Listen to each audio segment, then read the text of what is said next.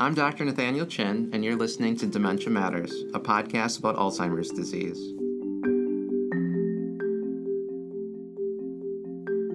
Dementia Matters is a production of the Wisconsin Alzheimer's Disease Research Center. Our goal is to educate listeners on the latest news in Alzheimer's disease research and caregiver strategies. Thanks for joining us. Welcome back to Dementia Matters. We're here at the annual spring ADRC meeting. I've met with some key figures at the National Alzheimer's Coordinating Center, or NAC, the organizing body of this two-day event. I encourage listeners to tune into those episodes, but for now, would like to highlight one of the key speakers of this meeting. I'm here with Dr. Beth Mormino, an assistant professor of neurology at Stanford University. She uses advanced brain imaging techniques, in this case, positron emission tomography, or PET scans, to study brain changes associated with aging and Alzheimer's disease. Early in her career, she worked on some of the initial studies that use PET scans to determine Alzheimer's disease-related changes begin in the brain decades before a person starts to experience symptoms of dementia. Today, she's combining brain imaging and genetics to predict brain health trajectories over time. I highly recommend listeners tune into her first podcast in January 2019 on the science of Alzheimer's disease risk. Dr. Mormino, I'm pleased to welcome you back to Dementia Matters. Thanks for having me. Beth, you presented earlier on a project called Legacy. Can you explain what Legacy is and why it's important in the context of AD research? Yeah, so the Legacy project is actually quite arbitrary. So in 2021, NIA funded some infrastructure called SCAN.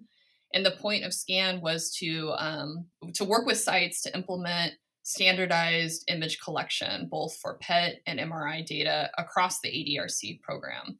So SCAN's job was to implement the rollout of this and also to actually analyze that standardized imaging. So before 2021, before SCAN was rolled out, there actually was a fair amount of imaging that was taking place across the ADRCs, but just not in a standardized way. So we're choosing to call that the legacy data set. So it just means everything that happened before 2021. One of the things you mentioned today is that PET imaging has not been commonly shared among the 30 ADRCs. They were doing these scans, but just not sharing them. And we've heard in prior talks that sharing data allows for larger samples and possibly more confident findings, or even better detection of important but subtler findings. So why hasn't PET data been shared so widely before? And what have the barriers been to doing so? Yeah, so I think that's actually a very complicated question. So actually sites have been sharing their imaging data. There's just been no kind of coordinated effort and no kind of push to have it in, place A versus place B. So actually many sites, they go through these fairly extensive, contracts where they're working with other institutions to give their data to those folks. And that could be, actually a burden in itself for the site. So sites actually do share their data with individual collaborators. And also there's a number of data sharing platforms that are out there that folks have used. The thing that has been missing though is, we have all these individual sites that have been collecting this sort of data. And there's just been no push to put it into one place so it could be unified across the center and importantly linked to the other affiliated data types that are available on NAC, such as the clinical data. There's also links to the genetic data and eventually probably plasma data as well. So I think that's one part of the answer. The other part is that imaging in the ADRC program, in many ways, it's kind of new. So some ADRCs have been around for decades. Some are new, and imaging has really rapidly evolved over the last 15 years, especially with PET imaging. So in many ways it has taken place, but not as a core component of the ADRCs. It's been through other investigators performing imaging that are collaborating with the ADRC and using ADRC participants for separate research programs. So that's another part of the answer is that it hasn't really been formally incorporated as a core visit within the ADRC program. So I think for those two reasons, it hasn't really been shared in a unified way. And I think that's what we're hoping to change, given the opportunity to do what you said, to actually be able to benefit from this incredibly large potential data set that's out there, but it just hasn't been pulled together. And in acquiring pets, or when our participants go through a PET scan, they're given a compound, which is also called a ligand. And this binds to the amyloid protein in the brain, but it comes in many different formulations. It's not just one thing that's shared across the country. There's many different types. And so the ADRCs can be using different ligands than other centers or other studies. So can PET ligands be compared? And then why is it important to harmonize that type of data? Yeah, so that's a good point. So for amyloid PET, there's about four or so compounds that are commonly used. So amyloid PET, this technology has been around for a while now. So for over 10 years for most of the compounds, and a fair amount of work has already been put into place to do head-to-head comparisons across these ligands. So the same person will be scanned, with two or more ligands, and we can confirm that they're very highly correlated. So we do think we're getting the same answer across these ligands. There's some details with that, like the range is different, and we do need to do some work to put them on a common scale. So one that is commonly used for amyloid is called Centiloids. This is a common scale that brings together these different ligands. So that is work that's been done on amyloid PET. With tau PET, it's more complicated. So one, it's a newer technology. There are a handful of ligands that are being used. But that work is actually kind of ongoing, how best to combine that data and how to deal with some ligand specific issues. So for instance, there's different patterns of what we call off-target binding in these ligands that are different across them. And so we're working on ways to deal with that. But the ultimate goal would be to do something like the Centiloids, where it's a common scale that if you have ligand 1 and there's a number associated with that, you're able to translate it over to what ligand 2 would have given you. But I would say that's part of the developing science, for this new technology. And I think projects like what's happening in the ADRC will actually help inform these sorts of harmonization efforts with tau PET. And once the data is harmonized, then it wouldn't matter so much which ligand you use because you could convert it to the scale, and then you would get a fairly standardized answer so that that result would be roughly similar to someone with the same level of disease in another place using a different scanner. Yeah, that's the goal. So that's to be determined, with the tau PET on how best to do that. But yeah, that is the goal. The goal is to have the common scale. So yeah, so it means the same. And I love hearing that there are dedicated participants that are willing to go through multiple ligands, in essence, the same amyloid PET scan, but using a different tracer. So thank goodness to our participants who are willing to do this so that we can get to this harmonized, standardized data. Oh, yeah, absolutely. We would not be here without the participants driving this science forward. So, for our listeners, especially our participants who do these scans, it isn't as simple as the scan is done and then the data appears and then you can analyze it, Dr. Romino. There are procedural and logistical factors that really can impact the image data or the quality of the image and the data. Can you highlight some of these factors that you talked about in your presentation here at the conference? And why is it important to consider all of these factors when doing an analysis? Yeah, absolutely. So I'll bring up one example I touched on during the talk. So what we're noticing with the legacy data set is there is a fair amount of variability between so for a PET scan, the participant will get an injection into their arm. And then we capture the data in the scanner after a certain amount of time has passed from the injection.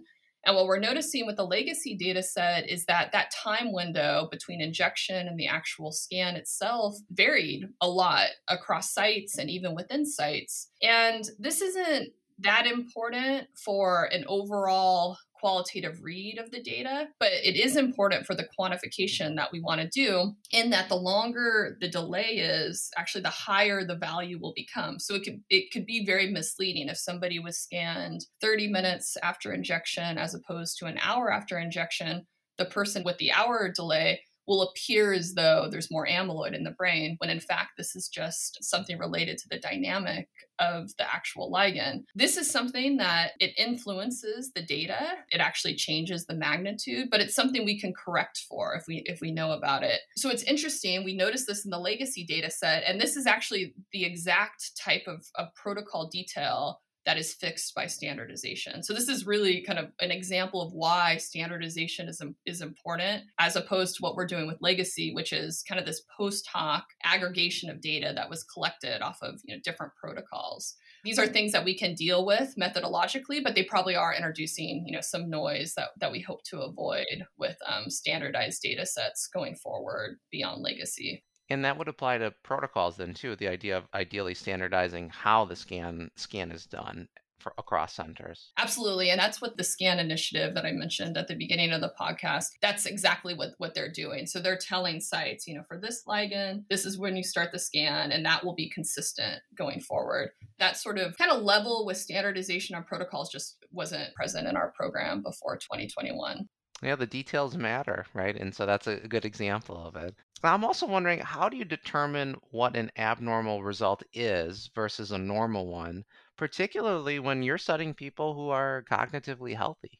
Yeah, so this is a big question in the field. So I think there's two levels to this question. One is so we typically, for amyloid PET, for instance, we do typically think of this data as you're either elevated with amyloid or you're not elevated. So it's kind of a binary system, although there are some interesting nuances with the continuum. So that's one level of the results. So, when the scan is collected, you can have a trained reader look at that scan and say, oh, that scan is consistent with an elevated profile versus not. That's one layer. Another layer is, what does that mean? So I think the second part of your question is, what does this mean, with a clinically normal older individual? And that we don't know the answer to that. The data suggests that it's associated with an increased risk of future impairment down the line.